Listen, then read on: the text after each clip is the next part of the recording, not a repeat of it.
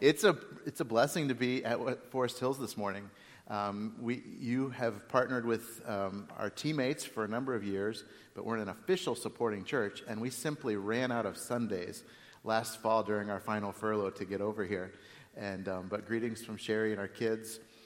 We transitioned back, moved over from Europe last June, began furlough July through December, and through a series of events, completely unexpected and unsolicited, Doug Crawford approached me with some needs on staff, and as we prayed about it and moved forward, doors opened up for adult ministries and missions, and began at West Cannon back in January, and it's been a great fit, and it's great to be in town and to fellowship and have such high regard for your church family, your pastoral staff, your elders, and just have great confidence in your search team as well as they move forward. Well, I'm not going to ask for a show of hands this morning, but I wonder how many have you, either this week, recent months, maybe as a kind of a tendency in your life, have struggled with sadness, or even gloom, or seeing the negative, or even despair. Or maybe you've witnessed or even expressed hostility due to passionate disagreements. Have you been plagued by worry? Or failed to be grateful for anything?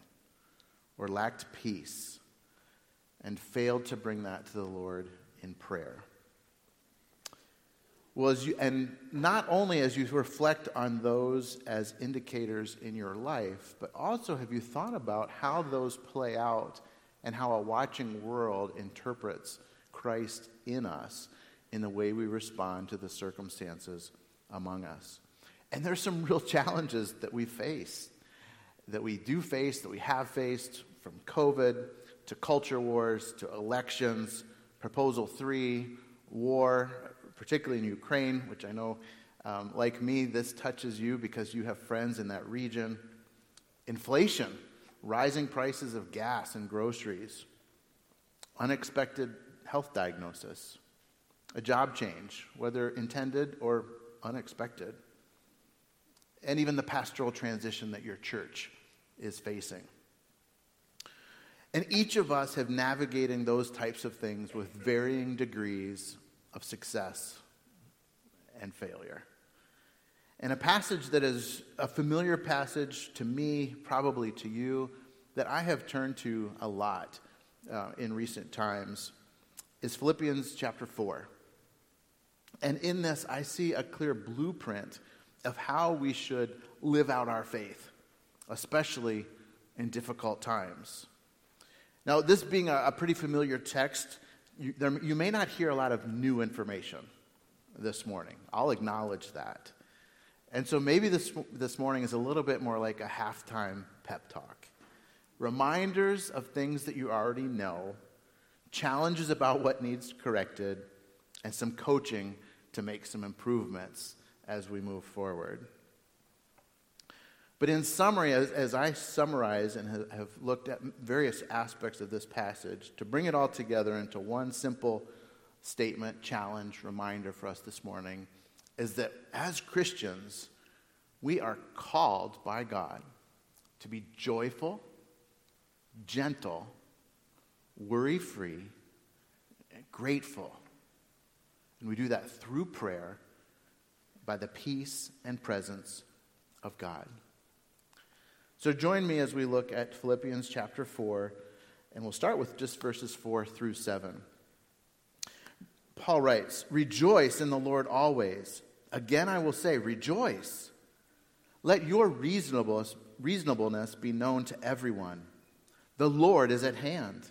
Do not be anxious about anything, but in everything by prayer and supplication with thanksgiving, let your requests be made known to God. And the peace of God, which surpasses all understanding, will guard your hearts and your minds in Christ Jesus." So the first command we have here, and as we look at this, these aren't just suggestions or Paul saying, hey, this would be a better way to live, but these are the expectations of you as called ones who are called out, who have been given the mercies, the grace, and the gifts of salvation and all that entails in our lives. You are to be joyful, Rejoice in the Lord always. And he repeats it, right? And again, I say, rejoice. We think of a number of the songs that we learned as kids. Rejoice in the Lord always. And again, I will say, rejoice, rejoice. And that refrain, and that kind of picks up the spirit that we are to have. And to not just sing it on a Sunday morning, but that pervades our week and our response. And not just in the easy times, but also in the difficult times. Now, Craig did mention to me that I was maybe, he said, okay, Philippians 4 is fine, but we did just finish a series on Philippians. So that's good, though. That means that you have some familiarity, that joy is actually the theme of the entire book, despite where Paul was writing from. He uses joy or rejoice 12 times, specifically in 104 verses, and there's at least 10 other places where it's clearly implied that how can you not respond to this, the truths that he's stating, with joy in our hearts. And as we think kind of as a theme in Philippians 2, verses 17 and 18, even if I am to be poured out as a drink offering upon the sacrificial offering of your faith, I am glad and rejoice with you all. Likewise, you also should be glad and rejoice with me. It's an invitation to joy. And isn't it great that the Bible is realistic? We aren't given this expectation to be joyful from a position of Paul having, being on that mountaintop and enjoying everything. Everything's going right. Everything according to plan. All the comforts. Be joy. That's easy. Paul, writing from prison, many of his own plans has been suspended or derailed, but he's trusting in God's overseeing his circumstances for his good and for his plan. And so we can see that. And in fact, there are other examples, just kind of a simple survey through the scriptures, where joy or rejoicing are placed in the context of difficult situations. Psalm 30, John 16, Philippians 2, Colossians 1, 1 Peter 4. We have this idea to rejoice even though. And in an article with that title, Brian Tabb writes, Philippians draws attention to various challenges to joy, such as prison, opponents, grumbling, and disunity. But Paul rejoices in the Lord always, even though he sits in prison, maligned by his enemies, hearing reports of sin and strife among his friends. His joy is not anchored in circumstances, but in his Savior. His Savior who will never disappoint him and who will surely deliver him. And so we have this idea of joy even in the midst of challenge. Another familiar text as we think about joy simultaneously with not an easy time, we see in James, another familiar text in James 1. Count it all, and I'm kind of lost on the clicker, so I'll let you catch up or turn it off. But James 1, count it all joy, my brothers, when you meet various kinds of trials. For you know that the testing of your faith produces steadfastness. And in my Bible, I had written a note. I don't know if it was a quote or it was from my devotional life, so it's not attributed. But I wrote that joy comes from maturity, which results in submissiveness to God and His sovereign will, instead of my own self-centered perspective on my circumstances. Another real-life example of this, one that your church family knows, is Dan Cook. And as Dan and Kelly walked through her leukemia, and at the same time they had coworkers who were walking through pancreatic cancer, Cal and Carol Clark, who oversaw Brazil. But both of those couples, as they were transparent and walking through those journeys that ultimately led to the homegoing of Kelly Cook as well as Cal Clark, they both said that we are going to choose joy. Wow. And through the difficult doctor's appointments and through the side effects of the treatment and all of the things that aren't comfortable, aren't easy, not what they planned, leading even to the death of their spouse. Carol Clark, Dan Cook, said that we are going to choose joy. And it wasn't just something that they put out for their prayer supporters or for their financial supporters or their ministry partners. It was something that as you interacted with them was true. That despite all of the heartache, all of the pain, all of the suffering, they chose joy because of their Savior. Of course, it's our Savior who sets that example for us. In Hebrews chapter 12, looking to Jesus, the founder and perfecter of our faith, who for the joy that was set before him endured the cross. As he is laboring in the Garden of Gethsemane, Father, if there's any way, take this cup from me. In agony, and yet not my will, but yours, for the joy of fulfilling the will of his Father, for the joy of the plan of redemption that was being put into place for our salvation, he did that. And it's that joy that's not based on our circumstances, not based on the things that we can control, but it's our choice to be joyful and to rejoice in the Lord always. Jesus, as he was talking about his call and coming to reach the sheep in John 10, he says, I came that they, the sheep, might have life and have it abundantly. And one of the translations says that they might have life with joy and abundance. And of course, the Psalms are replete with calls to joy. One of the best known in Psalm 100, make a joyful noise to the Lord, all the earth. Serve the Lord with gladness. Come into his presence with singing. We are called to joy. And even as we get very close to Advent season and the Advent themes of hope and peace and love and joy, we think that the angel said, fear not, for behold, I bring you good news of a great joy that will be for all the people.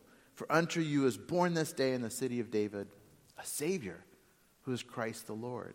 That is where our joy is found. That is where our joy is rooted, and that makes our joy possible.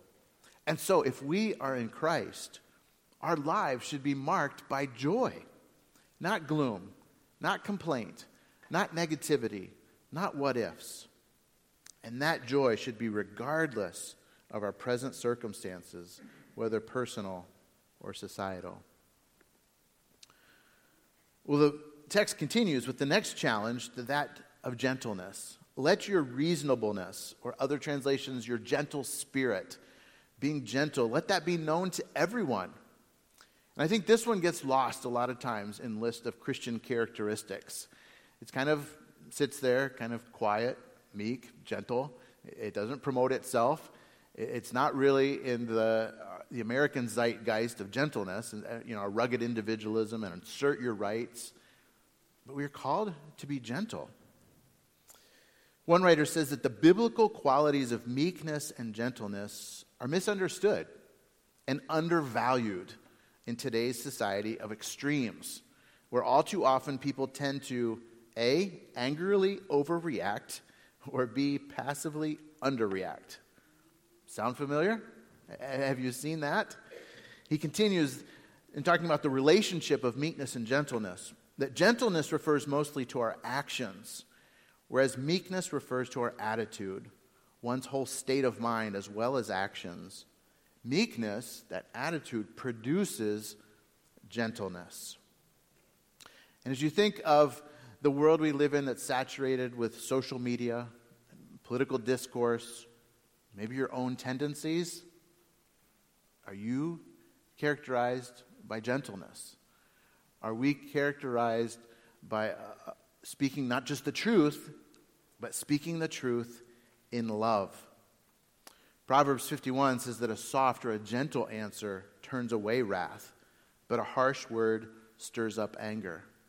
And I wonder how many times has that level of discourse just continued to spiral downwardly, even among believers who speak into it, and instead of speaking a soft word or a gentle word or speaking the truth with a heart of love toward the audience, that we contribute to that by speaking harshly. and not really considering that not only is it our opinion that might be rooted wherever, but that as we do so, we are a representation of Christ as part of that dialogue, and that we are called to be gentle. One of the words that comes to mind that is kind of an older English word, but that of winsome. In fact, whatever happened to winsome? And as you think of the dictionary definition of to be attractive or appealing in a fresh and innocent way. But to be attractive and appealing. Do we frame our arguments? Do we frame our countenance? Do we keep in mind our composure and how we come across as we engage with a coworker, in a chat room, with a neighbor? Even as we share truth with them, are we being winsome? In Colossians 4, Paul is giving the challenge. He says, pray for me that I might speak to those, that God might give me opportunities. And he gives the instructions, let your speech always be gracious, seasoned as it were with salt, that it's a preserving, it's an attracting, that the way that we communicate is very important. I'm working through a study right now on our Sunday evenings called Resolving Everyday Conflict. And if you're familiar at all with Peacemaker Ministries, it just provides some very practical instructions on how you do that. But it's not only for the result of resolving conflicts, but one of the main things that they begin at the start with is that how we engage in conflict as believers oftentimes gives us an opportunity not only for Christian testimony, but for public witness. That as we reflect the mindset of Christ, as not that we deny truth, but sometimes we even give up our own rights in order to see the relationship, that there be reconciliation, more than simply the resolution of a conflict.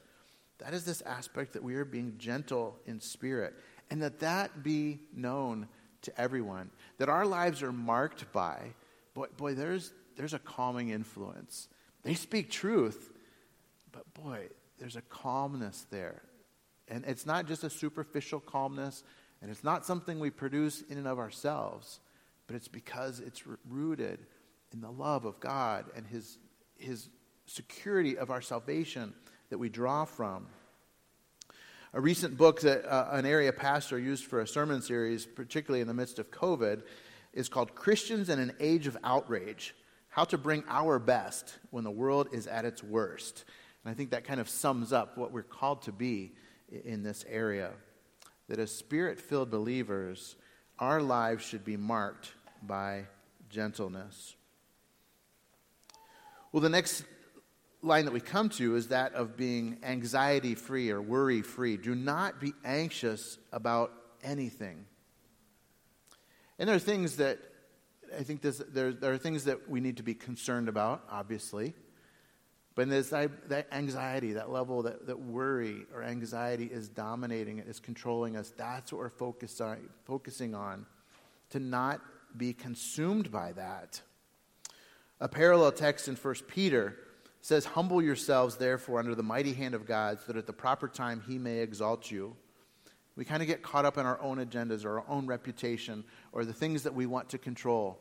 And the response to humble ourselves, but then verse 7, casting all your anxieties on Him because He cares for you. And so much time that anxiety or that worry is because we feel like we need to be in control. We're the ones that need to change the circumstances. We're the ones that need to fix it. As opposed to simply humbling ourselves, recognizing God's sovereignty, His control, but ultimately the end of that verse, His care for us. He's aware. He knows. He's got us in His hand. He's going to bring us through. And so those aspects of worry don't need to consume us. That idea of casting all your anxieties on Him, kind of a strategy that someone taught me recently, maybe a few years ago, but that whatever those thoughts are that seem to consume us, simply turn those worries, which are usually about our own machinations in our head, what to do, turn those worries into prayers. So if it's about the family budget, or if it's about getting the kids to get along with each other, whatever that is, instead of just kind of thinking and rehashing what happened and what happened and what happened, we simply reflect that, God, this is what I'm worried about right now. This is what's causing me anxiety. I need to release it to you. I've run out of ideas. I've run out of strategies. I can't fix this. And to recognize that, okay, maybe God's not calling us to fix it. God's calling us to rest and to trust and to release it and to cast that anxiety upon him. And so we turn our worries into prayers. The other great example of this, of course, in the Sermon on the Mount in Matthew 6, is Jesus uses the examples to not be anxious about your life, what you eat or what you will drink, about your body, what you wear. Is not life more than food and the body more than clothing? Look at the birds of the air. They neither sow nor reap nor gather into barns. And for those of you who use the Children's Storybook Bible, it's kind of one of those, a little bit of humor injected, and it asks the question, have you ever seen birds at the mall or with a grocery cart? And have you ever seen the flowers going into a store to buy clothing? And kids kind of helps them to picture. But that's the idea. They don't. And that's what Jesus is calling us back to. They simply trust. And so that is what we are to do as well. Verse 31 of Matthew 6, therefore do not be anxious. Do not be anxious about tomorrow, verse 34, for tomorrow will be anxious for itself. Sufficient for the day is its own trouble. And that as we think about what is consuming us, are we worried? Are we anxious? Are we thinking about that worst case scenario? And I know sometimes particularly mothers can do that. Mine does on occasion. It's like, why are you so worried about it? It's like, well, this could have happened. But that's not what we're called. Today has enough worry for itself to stay in the present and to trust God. In Colossians 3, we see a lot of parallels to Philippians 4. And in verse 15, it says, and let the peace of Christ rule in your hearts. And we're going to get to peace again here in Philippians 4. But I think that's the aspect that really challenges not to be anxious. Let that peace rule your heart. That as you're prone to worry or to anxiety, we draw on that peace. Let that govern our thoughts and our minds. Let that peace influence and to remove the worry that we are prone to absorb. And so as children of a gracious Heavenly Father and a sovereign God, our lives should not be marked by worry or anxiety, regardless of our circumstances, either personal or societal. Well, the fourth challenge that we come to is to be grateful.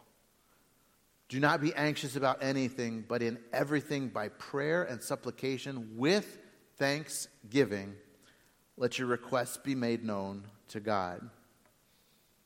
We see that illustrated again, that parallel passage in Colossians 3 begins, and verses 15 through 17, let the peace of Christ rule in your hearts, to which indeed you were called in one body. So even corporately as a church, not to worry. As a fellow brother and sister, how do we encourage one another? Because we have been called not to worry, but to allow peace to rule. And be thankful. Let the word of Christ dwell in you richly. That's the response. It's his word that infuses us. Teaching and admonishing one another in all wisdom, singing psalms and hymns and spiritual songs with thankfulness in your hearts to God. And so it's a corporate activity to help one another not to be anxious and to be grateful. Verse 17, and whatever you do in word or deed, do everything in the name of the Lord Jesus, giving thanks to God the Father through him. In 3 verses, we have the command to thankfulness in each one of these. Be thankful. Sing with thanksgiving. Everything you do, give thanks to God the Father. In the Psalms, recently been doing a study, overview of the Psalms, more than 35 times, and this was just kind of a simple search on my phone app. 35 more times we see that in the Psalms, to be grateful, to have thanksgiving. And more than 10 of those are actually a command. It's not talking about those who are thankful. It's not a testimony. It's more in the psalmist is instructing the people with him to give thanks, to enter his courts with thanksgiving. As we were finishing up our furlough last fall, one of our supporting pastors made this very important statement. He said, I think one of the greatest sins of the evangelical church in the West is the failure to be grateful and to think of all that we have. And of course, that's in the West, that's on top of all that all believers have universally in our salvation and what God has given to us. And that's where really, as we look at this list of joyful, gentle, worry-free, and grateful, that the joyful and the grateful are so clearly linked. Because our joy, even in difficult circumstances, is rooted in our gratitude to our great God and to our Savior for all of the blessings that he has bestowed upon us. And in case we think that that's just, well, that would be nice, I need to be more grateful. That would help me to be more joyful. And that is a very helpful thing to take note of and to build into our lives. Are we thanking God for things? Or are we taking things for granted? That we woke up this morning, that we got out of bed, that we were able to be here together, that we can worship freely, that we are not expecting stormtroopers to come through that back door and carry us off, place us under arrest, that we can go to work tomorrow. All of those opportunities, do we take them for granted? The very basics, that God has provided this and that we are grateful. But more than just an encouragement, a very interesting verse in Deuteronomy concerning judgment. And as we look at the number of things that we know that the people of Israel did poorly, idolatry, they slipped into idolatry, they were in Deuteronomy 28:47, there's some kind of a summary statement. And in addition to all of these other sins that are not being minimized at all, he says that this judgment is coming because you did not serve the Lord your God with joyfulness and gladness of heart, despite the abundance of all things. That lack of gratitude for all that God had given to his people. There was no joy, even when they were maybe performing some of the sacrifices. But because you did not serve me with joyfulness and gladness of heart. That is the expectation for us. It's not just external, but it's also vertical. Our worship to our God, that we have joy and gratitude. In summary, as joint heirs of Jesus, whose divine power has granted to us all things pertaining to life and godliness, and recipients of so great a salvation, our lives should be marked by gratefulness. So joyful, gentle, anxiety-free, and grateful. But how do we do that? We've made some suggestions along the way. But we're not left to manufacture these on our own. And the formula is here.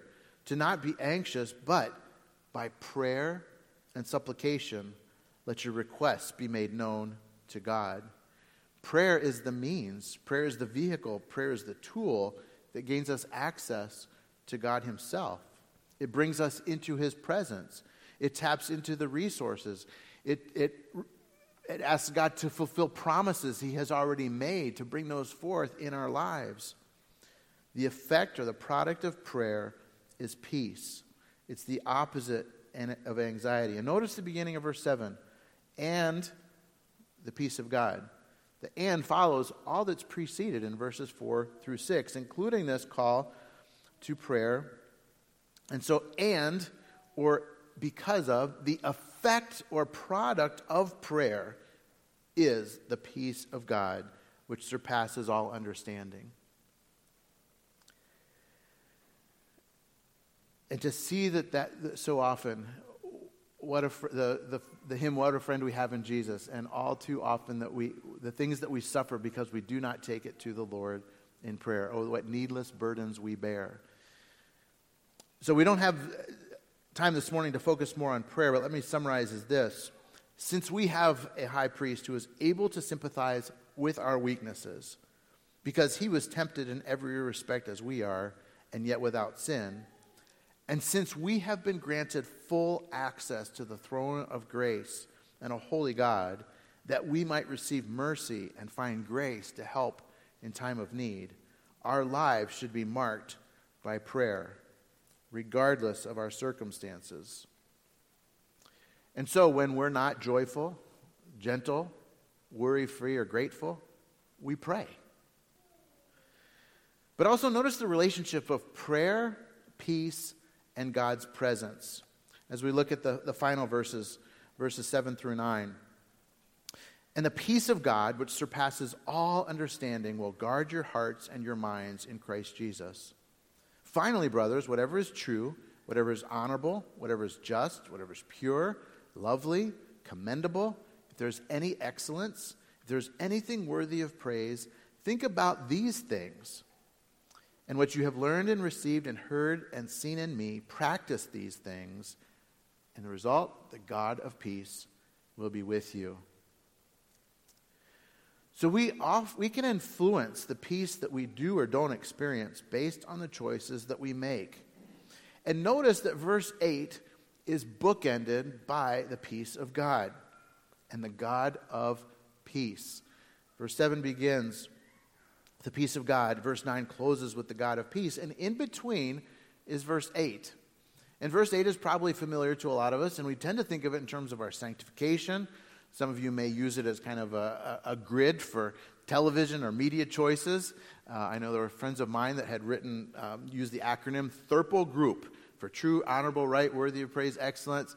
And they had that right above their television. And that became, okay, if it's not any of these things, we change the channel, we turn it off. And it's a great thing in terms of that. But a few years ago, a friend of mine pointed out that where it's situated between these aspects of peace show that we have an opportunity to control the peace in our minds obviously by what we input. And so verse 8 becomes the opportunity for us to to govern what inputs are in our hearts.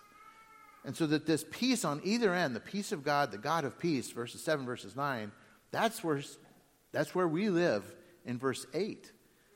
And if we're putting in controversies and anger and disputes and impure things, the peace of Christ isn't going to rule our minds. Those are the things that are going to rule our minds. And so if we're lacking peace, we have a lot of opportunity to change that by looking at these things in this context. Practice these things, and they usher us into God's peace, the things that we watch, read, etc. And notice this aspect of peace also tied to, obviously, reconciliation in salvation. Romans 5, 1 and 2. Therefore, since we have been justified by faith, we have peace with God through our Lord Jesus Christ. Through him we have also obtained access by faith into this grace in which we stand, and we rejoice. We are joyful in the hope of the glory of God. And of course, peace is one of the big themes of Advent, the Prince of Peace. Luke 2, peace on earth among men with whom he is well pleased. And notice one other bookend here as we look at some of the literary structure that contributes to our understanding is not just peace in verses 7 and 9, sandwiching verse 8, but the presence of God himself. Verse 5, the end of verse 5, the Lord is at hand, the Lord is near. 7, 8, 9, the end of 9, the God of peace will be with you. God will be with you. God is near. God will be with you. The presence of God is very key here. God's peace and his presence. The peace that we have from God comes from God himself. Some familiar text, but to think of it in terms of this relationship of God's peace and God's presence. In Isaiah 41:10, fear not, peace, for I am with you. Be not dismayed, lack of peace, worry. Do not look anxiously about you, another translation. And why not? For I am your God. I will strengthen you. I will help you. I will uphold you with my righteous right hand. Peace comes from God's presence. Psalm 46, 10 and 11. Be still, cease striving, and know that I am God. I will be exalted among the nations. I will be exalted in the earth. The Lord of hosts is with us. The God of Jacob is our fortress. And one other example of this, a familiar text, we don't have time to read all of it, but Joshua 1, verses 5 through 9. As God has transitioned leadership from Moses, who has led the people, has been the conduit for God's giving of the law, to Joshua and the introduction, and God says that no man shall be able to stand before you, just as I was with Moses. God's presence. So I will be with you. I will not leave you or forsake you. That's the beginning of the bookend.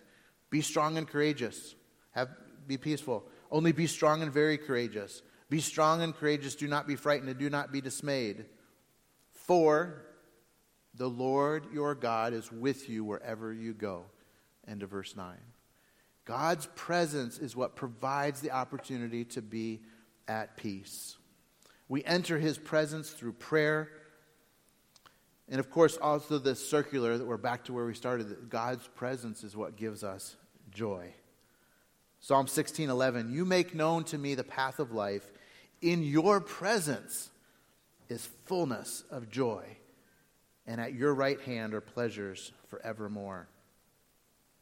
That same article, Rejoice Even Though, one of the key thoughts, therefore, Christian joy is the great pleasure and happiness that we feel, whether or not the sun is shining, whether or not our team is winning, whether or not we are healthy or hurting, because our Redeemer lives, because we belong to him, and because he is making all things new. When we encounter even though challenges, we tend to complain and lose sight of our all-sufficient Savior. We respond like the Israelites who grumbled about food only days after their exodus from Egypt.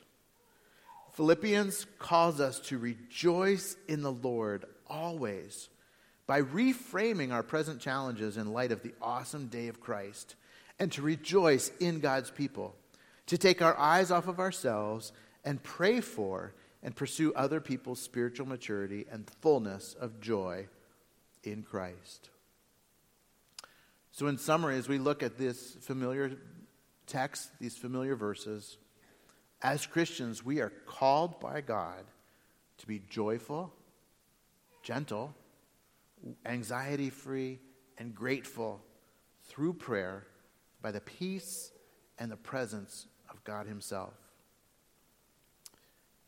So in conclusion, I offer encouragement. If this morning you're struggling, God is with you. He offers peace. Because of him, you can experience joy and gentleness, freedom from worry and gratefulness, regardless of circumstances. Seek him in prayer. Seek him in fellowship, encouragement. But also a challenge. Has your life been a clear Christian testimony in difficult times? Are you lacking peace, joy, gentleness, freedom from worry in your attitudes and dealings with others? Confess that this morning. Seek God's forgiveness. Seek his peace and his presence that transcends our circumstances. And as we do so, we will draw people to him. Maybe you don't know God personally this morning, and your experiences with people claiming to be Christians have not been people who are joyful, gentle, anxiety-free, or grateful. As one who professes Christ and has failed in these areas myself at times, I'd like to say I'm sorry for the gloom, hostility, anxiety, or entitlement that they may have projected. But also, if you're here this morning and don't know God, but you're seeking joy and gentleness and lack of anxiety and gratefulness and peace in these difficult times, God is present. He loves you, and you can know him. And I encourage you to speak with me or one of the leaders here this morning that you might know Christ, and that you might have abundance of life and joy in knowing him.